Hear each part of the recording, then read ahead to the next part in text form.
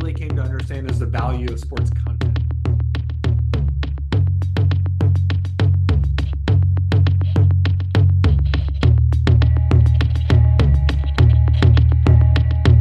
Hey, everybody, and welcome to a new episode of the Cusp Show, the Columbia University Sports Podcast, where we talk about the business of sports. But today I'm going to be doing that solo. I'm Tom Richardson because my co host, Joe Favorito, is gallivanting around Las Vegas for Super Bowl weekend. And he's been delivering podcasts to our producer, Mike, behind the scenes, seemingly, Mike, about every hour or two at this point, along with Scott and LJ. So I know they've been hustling out there. It should be a good experience for those who want to live vicariously. I'm not in Las Vegas, so I will listen to some of those pods. But I'm happy to be doing this show solo because I happen to have had the privilege of meeting today's guest, a wonderful guy whose name is familiar to many in the sports industry because of what he's been up to, both with his current job and his last notable job in the media space. We're talking about Andy Mitchell, and Andy is currently the CEO, managing director of Serie USA. But he's also known as a longtime executive from Meta and Facebook, a 10-year plus executive, I believe. And for the old timers listening, he was an OG in digital media going back to the 90s at CNN, where I think he started his career at CNN did about 15 years there in the era of Web 1 and then getting all the way to the beginning of Web 2 when he jumped headlong into Web 2 when he went to Facebook. So, Andy, welcome to the show. Thanks. Great to be here, Tom. Super excited and I'm ready for a lively conversation. Great. Let's make it lively. Let's talk about the fact that your career has mirrored the development of the creation of and advancement of the digital era, starting back in what we call Web 1, early internet days in the 90s. You were at arguably one of the most important media companies in the world at that point in history, CNN, and you got kind of the news equivalent of what I got at the NFL, which was, okay, there's the commercial internet, Mosaic browser introduced in 93, commercial websites, typically 94, 95. What do we do now? CNN, NFL, etc. So you were there at the beginning. Let's talk about some thoughts of how this all started, and then kind of working our way into the 2000s into social media. Cool. Sounds like a plan. All right, so let's start with that. Like, when did you first realize, if you can remember this, because it's a while back, like when did you kind of have an aha moment that this would really transform the media business? Because I don't think it was evident to everybody at the same time back then, at least as I recall. It's a great question. I mean, I think, I remember vividly, I was working in CNN's PR department. I was hired to do PR for CNN Sports. And for those that don't remember, CNN and ESPN used to be like real competitors in the sports news world. CNN had a show called Sports Tonight every night at 11 o'clock Right. with Nick Charles and Fred Hickman. Yeah. And CNNSI.com. Wasn't that the URL? CNNSI.com? Well, so we'll get there. So okay, that, sorry. that comes later. And so when I started working at CNN, actually, I mean, this really dates me, but when I started working at Turner, I was an intern after attending the University of Georgia, and we didn't have email. So my career started, you would walk or fax memos across the building when you wanted to talk to people. So I remember I was working in CNN's PR department. I was the low man on the totem pole, working on sports. And the guy who started CNN.com or was starting CNN.com and just, nobody knew what CNN.com was or what it meant. At the time, we called it CNN Interactive. Showed up in the PR department and was looking for someone to help support the launch of CNN.com, and started at the top with the head of the department, and nobody wanted to work on it because we were a TV network, and why would anybody want to work on anything other than television? So it got down to me, and for two reasons. One, I was the bottom of the food chain, and so I didn't have a choice, so I had to work on it. But two, it sounded cool. It sounded interesting. It sounded new. Always trying to learn about new things. And so I wound up in the executive producer of CNN.com's office and writing a press release and it still exists somewhere on the web. I remember the date. It was August 30th, 1994. The writing is quite cringe. It was very early in my career, We got to check the but Wayback Machine, it exists. internetarchive.org, if you're curious. It's been shared with me before. But wrote the press release for the launch of CNN.com. And I think to your point, like nobody really knew what it was, like what it was going to be. But at the same time, something about it felt transformational. And it's hard to put your finger on it, what it Right. was. But this idea of moving from a linear television network where you watch what comes at you to being able to look at the time, like tens of stories, right? A very different world. Right. Um, Tens of text stories. And being able to choose what you wanted to read. It just felt like it was going to be transformational for the media industry. I mean, obviously, no idea to the extent that it has turned out to be, and obviously the disruption that we're in the midst of today was, at least for me, unpredictable. But again, there was just something about it that felt unique and again transformational. Yeah. So then you rolled through the 90s developing that business. You got more involved specifically on the digital side, as I understand it, right? Um, Oh, yeah, and then but then we started to get into the world of legit user-generated content, the beginning of Web 2 with the launch of Wikipedia, blogging, etc. That world before the big social platforms hit. It was a really interesting time. And I remember there was a phrase that I don't know when it was coined, but citizen journalism, where we'd actually, hey, there are hundreds and hundreds of great CNN reporters around the world, but let's hear from regular people. there are Like, millions, do and you actually remember that moment? CNN. Like, what did you think of that when that started to change? Well, CNN was a real pioneer in that area. Right, right. They had a program called iReport. So Yes. basically, to your Mhm. point, there are at the time there was 3,000 CNN journalists around the world, but the idea was is there are at the time with 2.5 3 billion people, and so like let's let everybody report for us. It's interesting because and it's probably the still arguments that happen in newsrooms today. There is a real argument, between the what we would refer to as the capital J journalists, like the very serious, Mhm. like nobody can do this except people who got journalism degrees from top journalism schools versus why wouldn't we take content from breaking news as it happens from people that are on Right, the scene? And there was a right, real tension at the time. Obviously, that's kind of, I guess, in a lot of ways, that tension has really kind of continued. But at the time, one, it felt threatening to the capital J journalists, but also, I think there was a real and legitimate question about the legitimacy of the news that was gathered. And clearly it was before AI and where you could kind of create news from scratch. So it wasn't nearly as fraught then as it is today. But how do you know that this person's really on the scene of this plane crash? Or how do you know that this interview was real and this is really the mayor of whatever hmm town was hmm in the news? So there was a lot of tension, but at the time I give credit to CNN for being a very innovative organization. And right. they were very open to, or at least the decision makers, were very open to kind of opening up news gathering to the world. And that was even Right. before, we had cameras in our pockets, right? So you actually had Yeah, to go out of your way to take pictures or, write an eyewitness report. right. And also happening around the time where the notion of opinionating became more dominant in the cable news business, partly as it became more competitive with the rise of Fox News and even CNN's Crossfire, which is one of the first major debates show, unless you go way back to the McLaughlin Group, which I could remember, That might from even be predating me. that's That's pre-digital. That was a very popular show, but it was not. These were journalists who were debating points in a television format as opposed to just reporting the straight news. And when the world of user generated content started to explode, it's interesting that you saw more of that effectively on cable news too, where there were lots of commentators who were not trained capital J journalists. They just happened to be interesting speakers who liked to mix things up, which helped the ratings, which good. developed more pontificators and stuff like that. It's Well, at the end of really the day, I think, people tend to forget that news is a business for better right, and for worse. right, And so to your point, I mean, you're spot on, is that drove ratings. Now, the question is, did that make a more informed citizenry? You could certainly argue on both sides of that.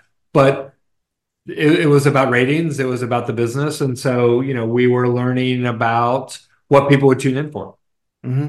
So did you actually, looking back on it, it's now 20 years ago that Facebook was launched, 2004, being in the career, living through the career you had over the what 10 years at CNN by that point, did it occur at what point did it occur to you that maybe a thing like Facebook, or then shortly thereafter the launch of YouTube and Twitter the next 2 years, could actually be a big competitor? The category of social media could be a big competitor to the mainstream media business. Did that actually occur to you as another aha, like your aughts version of an aha moment, like you You had in know, the it 90s? it really didn't. I always felt like Facebook, specifically because it was, pre-Twitter. I feel like Facebook, I always saw it personally as an amplifier, and it was a Mm, great way for us to have our content get to more people and get to different people. So the age of an average television news viewer at the time, I think, was 73 years old. And so obviously it was quite old. And so one of the things that I was charged with was making our brand relevant to younger audiences, more diverse audiences, broader audiences.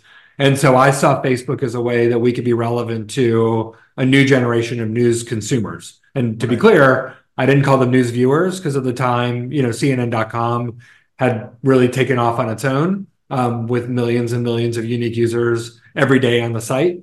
And so, we felt like that was a great way for us to amplify the content that we created on CNN.com and through other CNN's digital services to reach and engage new audiences. Yeah.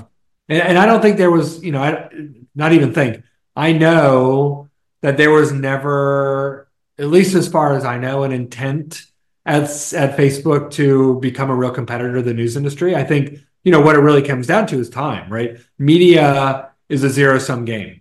So if you are consuming more media, it comes from another part of your media diet. So I think that's where things really started to become more competitive. It's just for attention.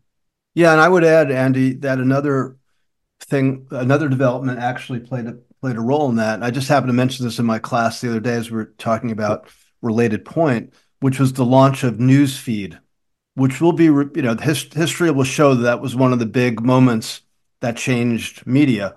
And I believe that was a couple years after the launch, maybe 2006. The idea that I'm not just seeing what I'm going to see from my friends and contacts, connections. I'm actually going to see stuff in a different way. And then, of course, news companies and entertainment companies infiltrated that, and it became a much broader mosaic of content, which then led to the algorithms and things like that. Well, to your Yeah. point, and I So think do you, like but do you think that was a factor? Like basically, they and then the other social media companies that followed figured out a way to, for lack of a better phrase, game the system to create more time spent on their platforms through the advancement of the news feeds and the like. I mean, clearly algorithmic ranking was the game changer. And it really goes back to what we were talking about earlier in that news is a business, social media is a business. And so what Facebook was able to very clearly see in its data was that they ranked the feed for content that they thought would be more engaging to people would spend more time, right? And that's obvious. And so that's why clearly there were externalities that came from that might have been a net negative for the world, but at the time it was seen as a way to as an engagement lever. Right, right. And so there was that moment in time where you took the plunge into new media from the legacy media of CNN, and you actually went to Facebook. Can you talk about that? Like what your thought process was of making such a big move? Sure. So, really started in, I think, 2007, early 2008 was when the 2008 election kicked off in earnest. And I, in my role of trying to reach new audiences, really set a goal for myself to partner with Facebook on the election coverage. So, spent a bunch of time on the phone trying to figure out who the right person to talk to was at Facebook, and eventually found someone that knew the right person, and tried to forge an election partnership with them. what they had done. They had already been kind of wrapped up in some deals. And so we couldn't do a general election partnership. But after the general election, after Obama was inaugurated, we started to plan and we realized we wanted to work together and there was a lot of opportunity and we got along really well. We started to plan an inauguration partnership between Facebook and CNN. And what we were working toward was the inauguration, as it always is, was on a Monday during the day on a work day. Mm-hmm. The inauguration of Obama in a lot of ways was going to be a watershed moment for like numerous reasons. And so what we did was we came up with an idea, and this was our product people at CNN and the engineers at Facebook came up with the idea to marry the CNN.com video player and the Facebook status update, and we created one product so you could watch the inauguration and simultaneously update your status. Wow. We thought it was a great idea. I must say, a lot of friction to get that over the line, but when it happened, it was absolutely mind-boggling to see how successful it was. If I remember correctly, and again, this is 2008 or 2009. It was January 2009. Right. We had 24 million concurrent people watching the inauguration on CNN.com with the Facebook video player. So at the time, and I actually think that record that was the record for live streams, and that held for a long time. Mm-hmm. And so it was a great partnership. We did a lot more. And so in 2010, when Facebook was building a media partnerships team, they reached out to me and said, "Are you interested in joining?" And I said, "Yes." I admitted I'd been angling for that job for 2 years. And so myself and a colleague, we were the first two people from the media industry that joined Facebook.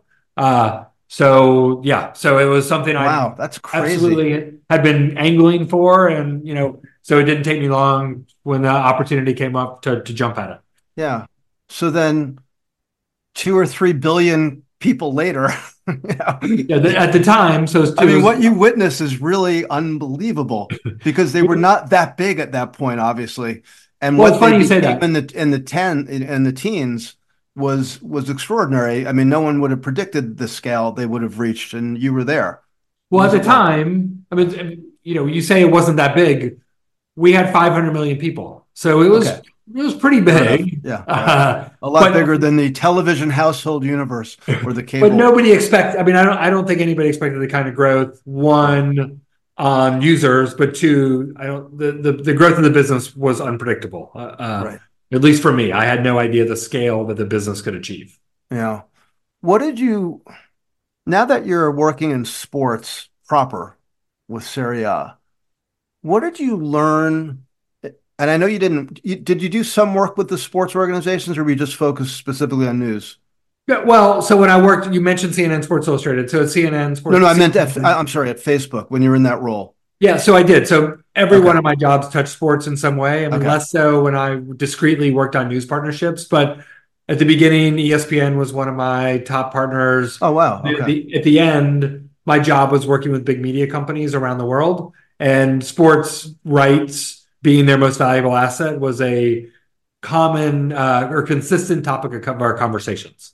What did you learn being on that side of the ledger about sports and sports fandom that really stuck with you as you now transition to the other side of the ledger, being at a property? So less about sports fandom. I think what I really came to understand is the value of sports content, and that's helps me where I am today. Yeah. So where news is a commodity. So the latest news story, there's literally thousands of versions of that same story written in different ways, Mm-hmm. and those are ubiquitous and is very much commodity content. And that's one of the things in newsfeed that we learned is that whether it be Yahoo or the New York Times, or people were going to read the story no matter the source, again, for better and for worse, but only one entity owned rights to each league. And so, one, the value of that to Facebook was significant, but more importantly, the value of that to the rights holder because of the immense cost of sports content. That was in a lot of ways the hardest content for us to get on platform because it was expensive. And so, we Part of my job was to convince rights holders broadly, not just sports right holders, whether it be a reality TV show or a documentary or Hmm. whatever it is, to put their content on Facebook, and there was value in that. Right. Basically, everybody did it without thinking about it because of the promotional value and the brand value, et cetera. And sports entities were always, whether it be rights holders or the leagues themselves, they were always the exception because they understandably and rightly weren't going to give away their content to a Mhm. platform that provided minimal direct value. Now, Yeah. I could argue, and my job was to argue the Right. indirect value, but at the end of the day, they were, we paid $1 billion for this property and we have to recoup, and so we can't give it away to you. We won't give it away to you without you helping demonstrate how you help us recoup that value. Yeah, and the prize product, of course, in the mix was their video, the highlights, which were protected quite a bit in the early days of social. And then you saw different approaches taken by different leagues as the decade unfolded. So, for example, Adam Silver has been quoted as saying he thought of highlights as part of marketing for the NBA. But you also know, and I'm sure you lived through this, some of the other leagues were way more conservative with the distribution of highlights. How did you address kind of the different parts of the content that they had? So like obviously there's Facebook Live and live video. That's say the high end, and then there were your game clips, sometimes close to real time, especially in places in other social media accounts, businesses like Instagram and or I should say Twitter and YouTube and things like that. How did you actually address the media mix, like what you were looking for them to do? Were you following the lead from Zuckerberg and management of what was working, or were you listening to them and telling the management of Facebook this is what they want to do? So that was literally my job, was doing both, Okay. Okay. right? So product would create product, they would create different products, and our job was to pitch them to media companies, and then our job on the other end was to understand for those media companies what worked for those products and try and help our product team evolve the product in a way that's going to work for our partners so that we could get more content. So that was exactly my job, was to Okay. negotiate the relationships, and I had to straddle both sides, I was right? going So to say be you the must media. have been doing some tap dancing. That's not an easy assignment, It was fun, but you know especially as what? each type side of the coin got more and more powerful while you were there. Facebook just getting massive scale, and then sports leagues just getting more power in the age of streaming. Obviously, media But the rights. good part about it was is I had leverage, and I had leverage on both sides. So our product team wanted the content. So if they wanted the content, I had leverage to get them to build the features that would help get the content. And our partners wanted to be on platform, but they needed to do it under terms that made sense for their businesses. So in a lot of ways, I kind of held all the leverage. Now, honestly, I was only semi successful with both. So our product team was only going to build what was good for Facebook, and our content providers and our partners were only going to put on platform what was good for their businesses. So really what we wound up doing was working with the partners that were the most motivated to work with us. So there were certain partners that we didn't, not that we didn't talk to, like, we didn't like them, we didn't talk to them, but we knew they weren't going to work with us until we reached a certain threshold. So we would invest, and this is not just sports. This is across all the different types of content providers. And so we worked with the ones that were motivated and were interested in what we had to offer while we negotiated internally to try and build the products that ultimately we're going to get more. And Facebook had to make strategic decisions on what compromises they were willing to make and what that Yeah. content was worth to them. Yeah.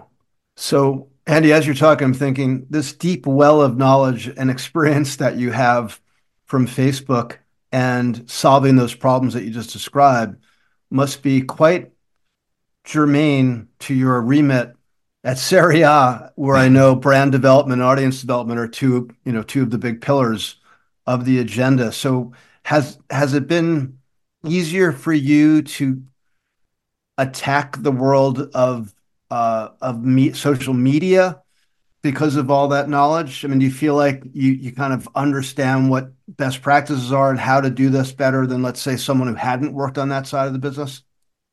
I think less on the social media side. I think just more broadly, I've just been lucky to have work across so many different types of media that so my partners was everyone from established media like the NFL and the New York Times, the ESPN to BuzzFeed during their heyday. And my first meeting with BuzzFeed was there was literally four people that worked in the company.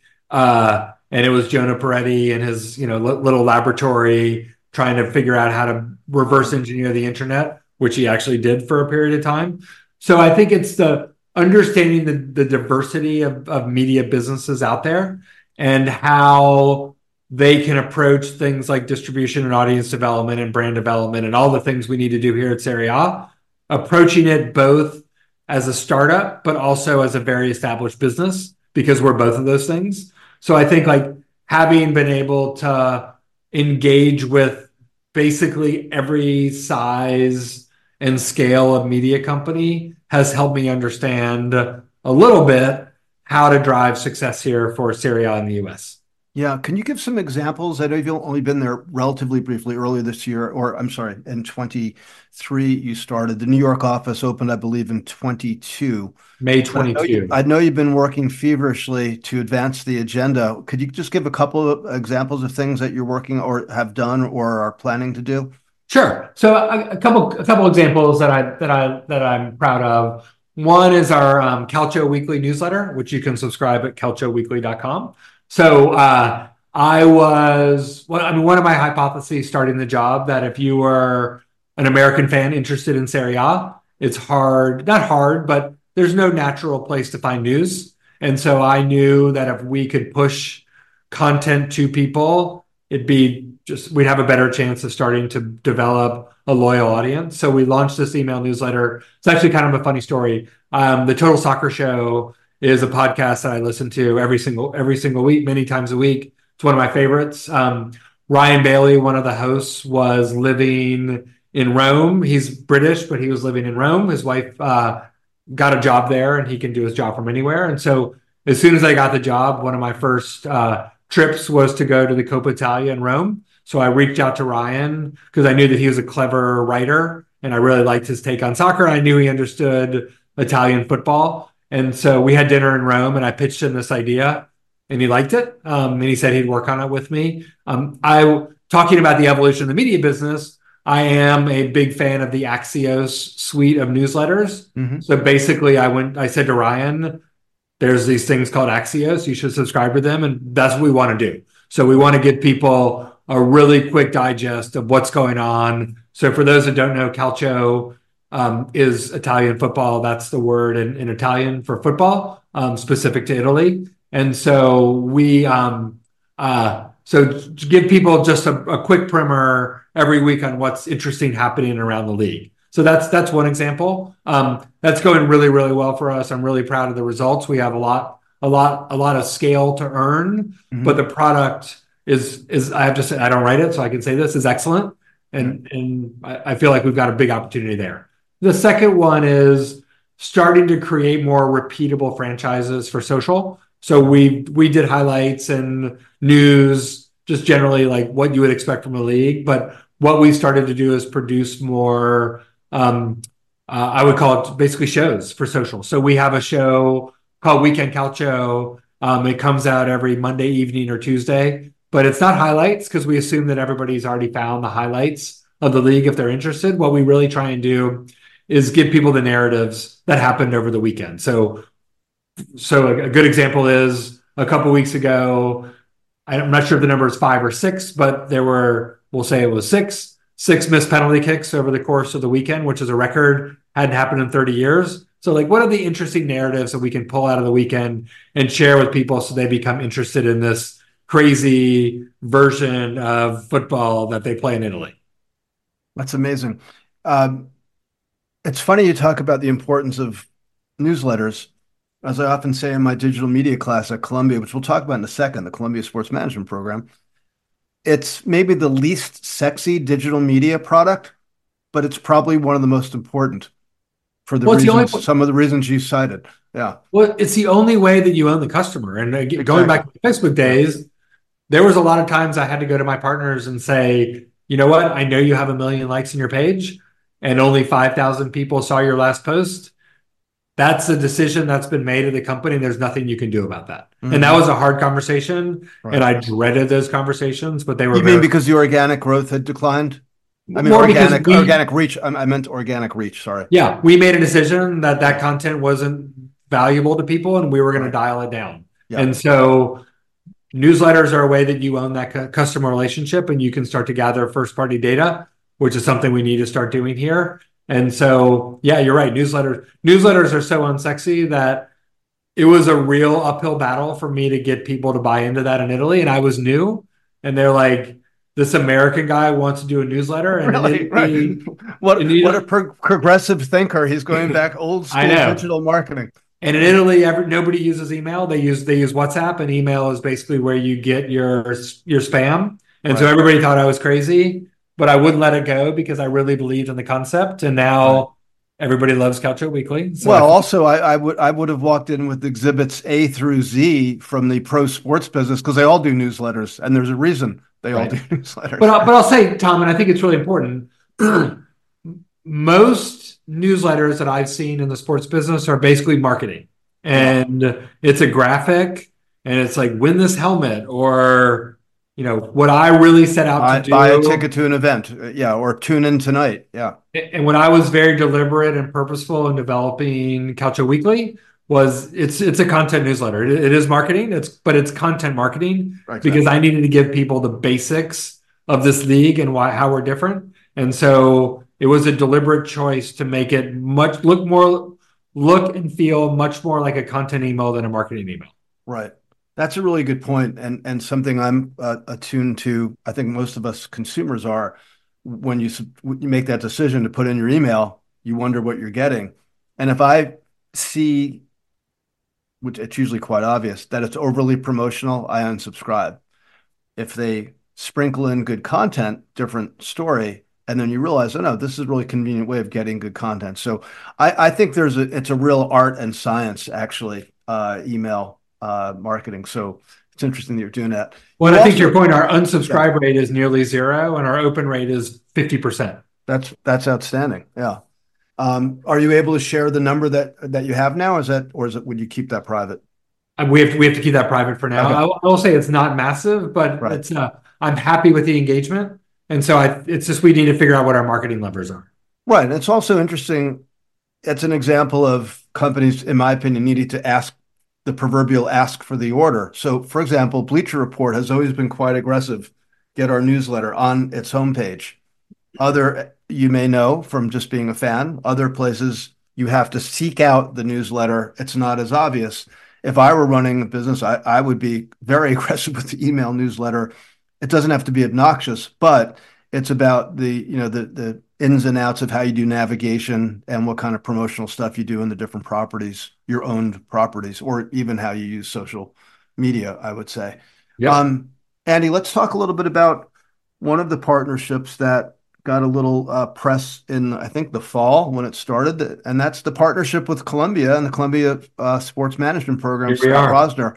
So, talk about the impetus for that and what your thinking is around that deal.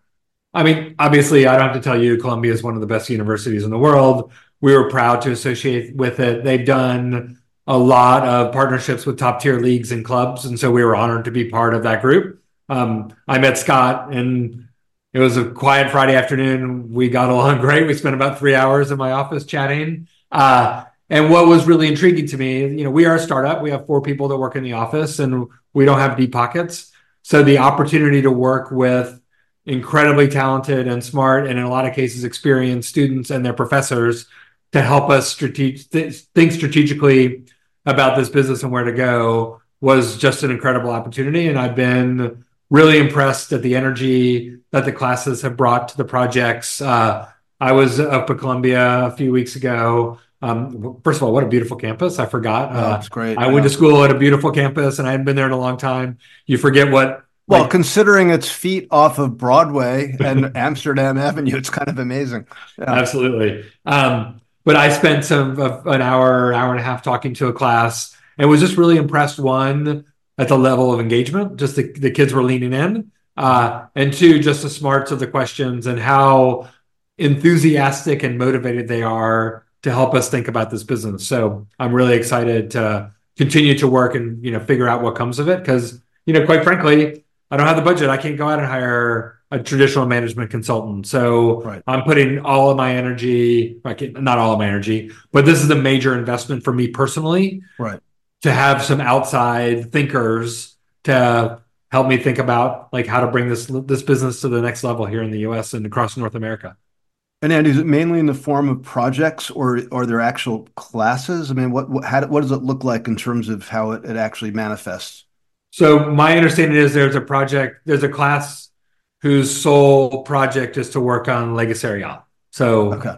that's incredible to me. And it's, Okay. And again, you have a say in the syllabus and the the kind of the strategy of the class to a well, degree? ultimately, I gave them a brain dump of everything that I Okay. know about the league and everything we've been doing to date. And I'm looking forward to them coming back to me with a plan on, and collaboratively, as Right. similar as you would work with any consultant. They're not going to go away for 3 months and come back and give me a plan. The expectation, and I've been in touch with Saab, the professor, Mhm. very regularly to help think about, how we over time develop a plan. Right.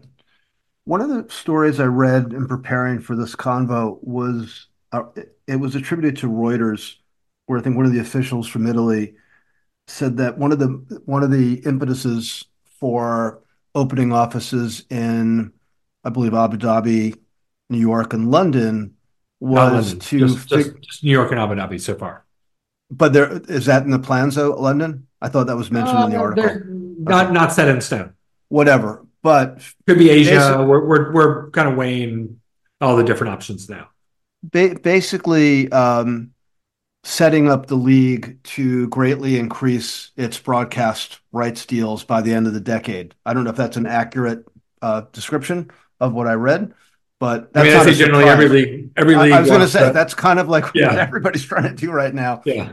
But I'm just curious, and I know you can't say too much and you're new at it, but you see what's going on in the business right now where different properties are placing their bets. In certain cases, like MLS took its pile of chips and put them all on Apple, or and vice, well, maybe not vice versa, but MLS, all Apple. You We have that happening. You have the really interesting development with WWE moving its key show onto Netflix, Raw, in a deal that surprised a lot of people a few weeks ago. You've got this blockbuster announcement, no pun intended, by the way, since they're a defunct, mostly defunct company, but announced from Disney, Warner Brothers, Discovery, and Fox about this super sports streaming business that allegedly will launch later in the year. How much do you need to factor in that macro issue in your thinking about how you do the work in the US? It's a great question. I think that what I really want to do is I want to execute, obviously thinking long term, but we've got a real task ahead of us today, right? So this league in the US, and as the executives will say, like went to sleep for 15 or 20 years. So for those that don't know, in the 90s, Serie A was where the Premier League is today. But didn't By what wasn't def? But just to be clear, by what definition, or what metrics, or by the how? metric of revenue, by the metric of Oh, really? Okay, on the pitch in hmm every way, this was the top league in the world. Best right. players in the world. Italy when competing and winning World Cups. So Italy and Calcio and Serie A was the top league and the top football country in the world. hmm And so we were on Rai, which is the public broadcaster and has international, but we were on Rai International here in the States, only in Italian, not an awesome way to develop an audience and keep an audience. And so we're really starting in a lot of ways. We've been on ESPN since then, and now currently CBS Paramount Plus. Right. But that's a lot of catching up to do. So what I'm really trying to think about is how can I develop my business basically from square one here again I need to think long term, but you can't think long term until you're executing successfully short term. Yeah. And kind of like a lot of top of funnel work, so to speak, from a marketing 100%. And I standpoint. think, to Yeah. your point, all the things that you just said, the changes in the media industry 5 years ago, to some extent, people would have guessed, but a lot of it, you have no idea where this is going, right? Right. Cord cutting has happened much faster than anybody dreamed Mm-hmm. of, right? And Mm-hmm. arguably, this new consortium of media companies is going to not slow cord cutting, it's going to increase cord cutting. Right. So, who would have expected these companies to kind of hasten the demise of their traditional businesses? So, Exactly. I think it would be a little bit crazy for me to plan 10 years out when more importantly, I need to execute today, thinking obviously about things that will help build value over that 10-year horizon. But like, I need to think about my business today and over the next 12 to 18 to 24 months. Yeah. And it does seem as though international soccer businesses are in a good position for where this is all going because we now know that the big tech players have repeatedly said, you've heard this a lot from Apple in even recent months, they're interested in global rights. If they want to get into it, they want to go big. And soccer, of course, football, global football is the most globally successful sport of them all by a wide, wide margin, with pockets of fans literally all over the world. So it seems to me they're perhaps the best candidates for these global distribution opportunities that big tech can provide compared to called small tech or old media or something like that. So it feels like there's a good future ahead once this gets sorted out. But I think, yeah, 100%. But also, I think the media companies are also trying to figure out how to be more global as well. So I think everyone's starting to play on the other's turf. You know, yeah, but their challenge. I would argue that their challenges are much more significant for different reasons because they have more limited revenue streams. I mean, all the They have economics one around it, business, much right? smaller market caps, et cetera, et Right. I cetera. mean, the tech companies, this is a hobby. Even at multi-billion dollar Yeah. acquisition fees, it's still a hobby, which is Well, crazy. it's a hobby that's getting quite serious because the other thing this coincides with is a huge foray by some of those big tech companies into the world of advertising. And I'm sure you've been reading all the stories about how enormous Amazon's advertising business, the growth of Apple's advertising business, and that's now actually providing some counterbalance to the duopoly of Meta and Google. And I'm sure you've seen the growth numbers of Amazon's business alone. It's stunning. It's And stunning, so you say, well, mind-boggling. what is there about sports that kind of works for that? Oh, excuse me. Yeah, like what kind of content would be good for an advertising agenda? Sports, kind of built on advertising and sponsorship. Fair So enough. Fair anyway, enough. fun stuff. Let's wrap up with a couple of questions we ask all of our guests. I gave you fair warning. Let's start with the question about your media habits vis-a-vis professional knowledge and staying current, staying up to date, staying smart. What are you into these days? So fortunately for me, my profession, both on the media side and the sports side, is my passion. So I mean, sports obviously, because a lot of people share that, but for whatever weird reason, I've been media obsessive my whole life. So I actually read media columns and media trades for fun. Yeah. So I'm lucky that it's my job. Top publications for me, it's not obscure, but it's certainly not mainstream. There's an email newsletter, going back to email newsletters, called Stratechery. That's Oh, written. that's You're a my big that's my Stratech. fave. Yeah, Yeah. nice. So Okay. Ben Thompson is an incredibly smart analyst. I think he charges like $120 a year. You get both the newsletter and the podcast. So I Yep. love Stratechery. I spend a lot of time still following tech, mostly because I think it's really relevant to the sports world today. Hmm. And to your point, probably more relevant to the sports world in the future. And plus, it's Right. just really interesting to me. Right. Like I can't wait to watch my first match, whatever it is in an Apple Vision Pro. I'm just curious what that experience, because I do think that will be the future. So I spend a lot of time there. I'm a news and business news junkie. I subscribe to the Financial Times. subscribe to the New York Times. But I think podcasts are probably my most uh, regular way to consume content because Mhm. I can do it multitasking. I Right. can do it while I'm doing dishes and doing the Right. laundry and walking to and from Yeah. work. So I spend a lot of time using podcasts, but I read a lot.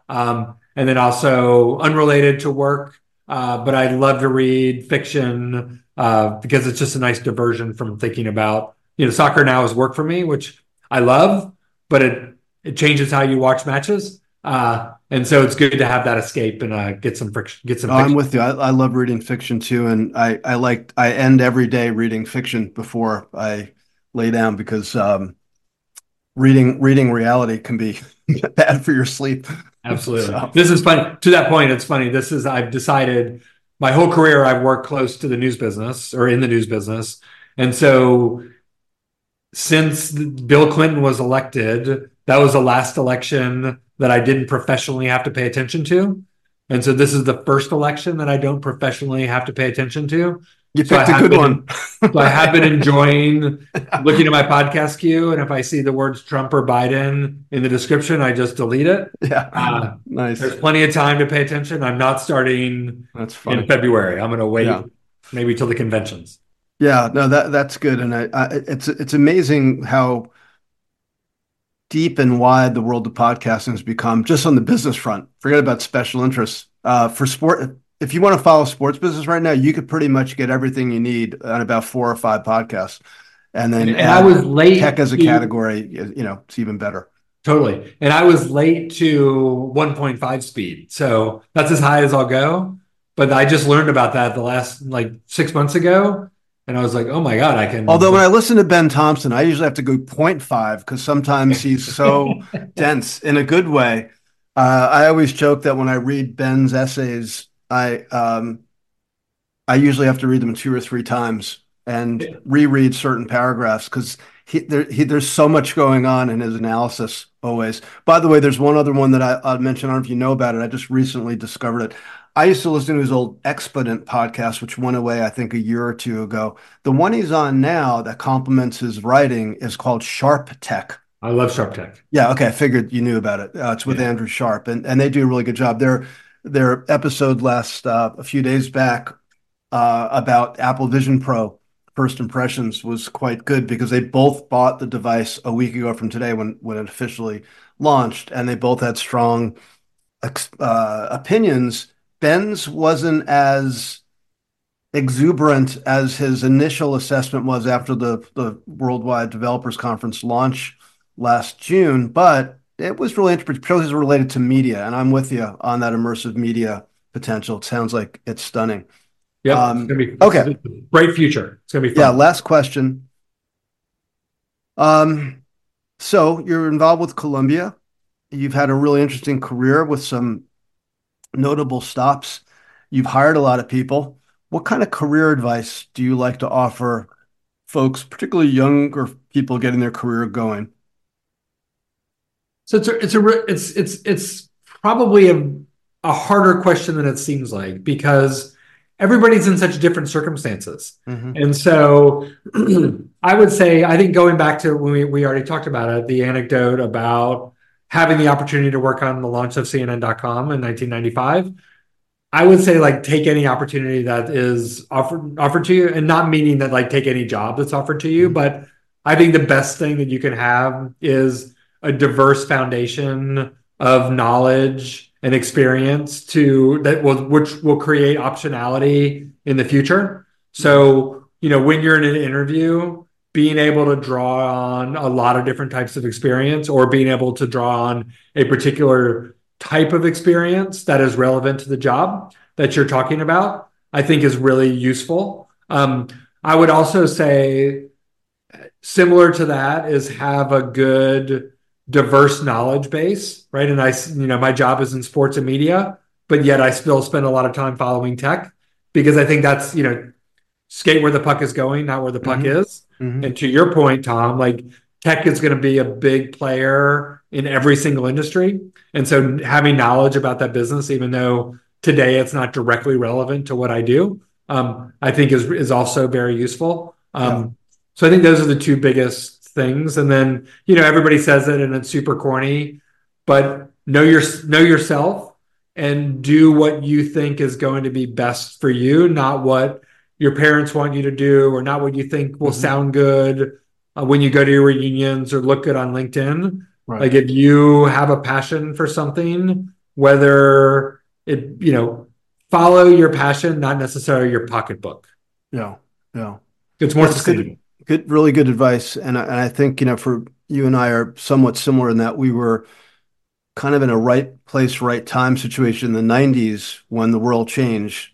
And I think we both did something that I recommend to folks that I'm offering advice to, which is see if there's something going on around you that you can get in on fast and make it your business to learn more about it than other people, and it'll give you some opportunities. And that happened with you and I for internet. Obviously, happened to you with social media early on, and that usually puts you on a decent track because unless these things are fads, which they typically are not, then you kind of have a head start compared to your peers.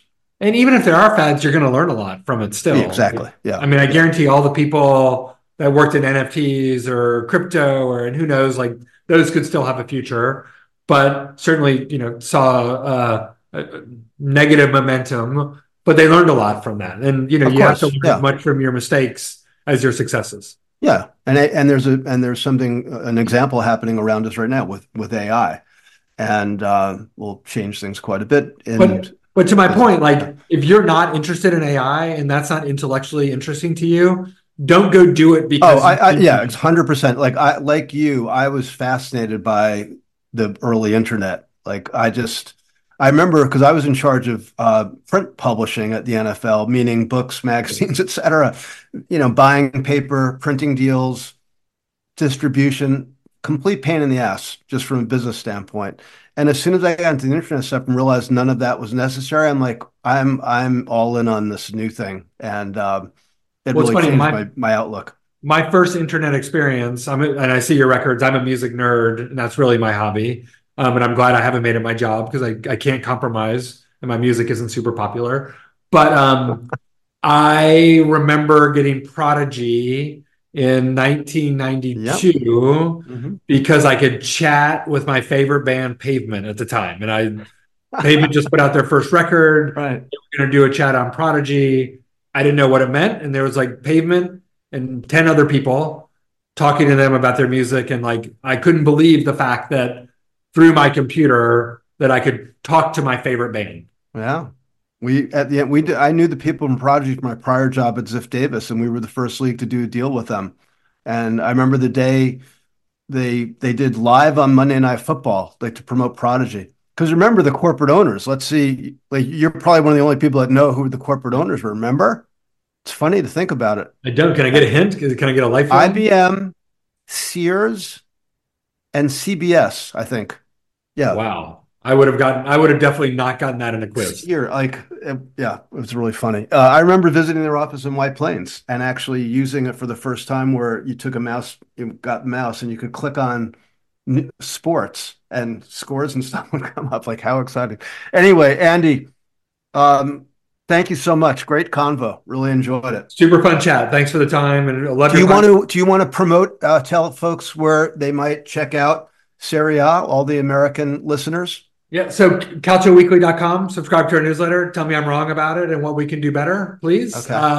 And then we have a Serie A North America account at Serie A underscore North America on Instagram. Okay. And that's where we publish our weekend Calcio series Okay. and also a lot of other great content. So you're leaning more on Instagram than the other platforms right now? Today, I'm just with a Yeah. small team. Okay. That seems to be, the biggest scaled opportunity. Anything on TikTok yet? We have a global TikTok channel, so I'm Yeah. talking about things that are specific to the U.S. Yeah. audience. Okay. And the thing Awesome. we also didn't mention um, is we have four arguably the best American players playing in Serie A now. So we have Christian Pulisic and Timothy Hmm. Weah Hmm. playing at AC Milan. Oh, sorry, Christian Pulisic and Yunus Musa playing at AC Milan, and Weston McKennie and Timothy Weah playing at Juventus. So if you're interested in American soccer, Serie A is the place to watch it. Nice. And all you need is your Paramount Plus subscription, There and you you'll be go. in. There you go. So please text me the password for Paramount Plus because I don't have it, so I can start watching. Uh, anyway, Andy, we wish you well in the job. What a great and interesting agenda it is. I think they got the right guy to do it based on your knowledge and experience. It seems like a great match. So I hope it goes well for you. I hope it goes well too. Thank you for your And support. good luck with the Columbia deal. Maybe we can overlap on some of these classes at some point. We've been listening to Andy Mitchell, who is the CEO, Managing Director of Serie in the United States. And if you want to reach out, you can probably find him somewhere on the socials or LinkedIn. Thanks everybody for listening. We really appreciate it. Thanks especially to Mike in the background doing our production. Joe, hope you're having fun in Las Vegas. Same with you, Scott. We'll see everybody next week.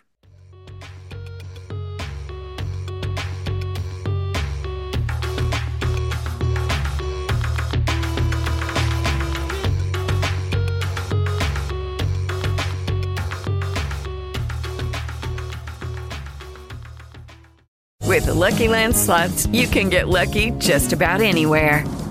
This is your captain speaking. We've got clear runway and the weather's fine, but we're just going to circle up here a while and get lucky. No, nothing like that. It's just these cash prizes add up quick. So I suggest you sit back, keep your tray table upright, and start getting lucky. Play for free at LuckyLandSlots.com. Are you feeling lucky? No purchase necessary. Void where prohibited by law. 18 plus terms and conditions apply. See website for details. Join us today during the Jeep Celebration event. Right now, get 20% below MSRP for an average of $15,178 under MSRP on the purchase of a 2023 Jeep Grand Cherokee Overland 4xE or Summit 4xE. Not compatible with lease offers or with any other consumer incentive offers. $15,178 average based on 20% below average MSRP from all 2023 Grand Cherokee Overland 4xE and Summit 4xE models in dealer stock. Residency restrictions apply. Take retail delivery from dealer stock by 4/1. Jeep is a registered trademark.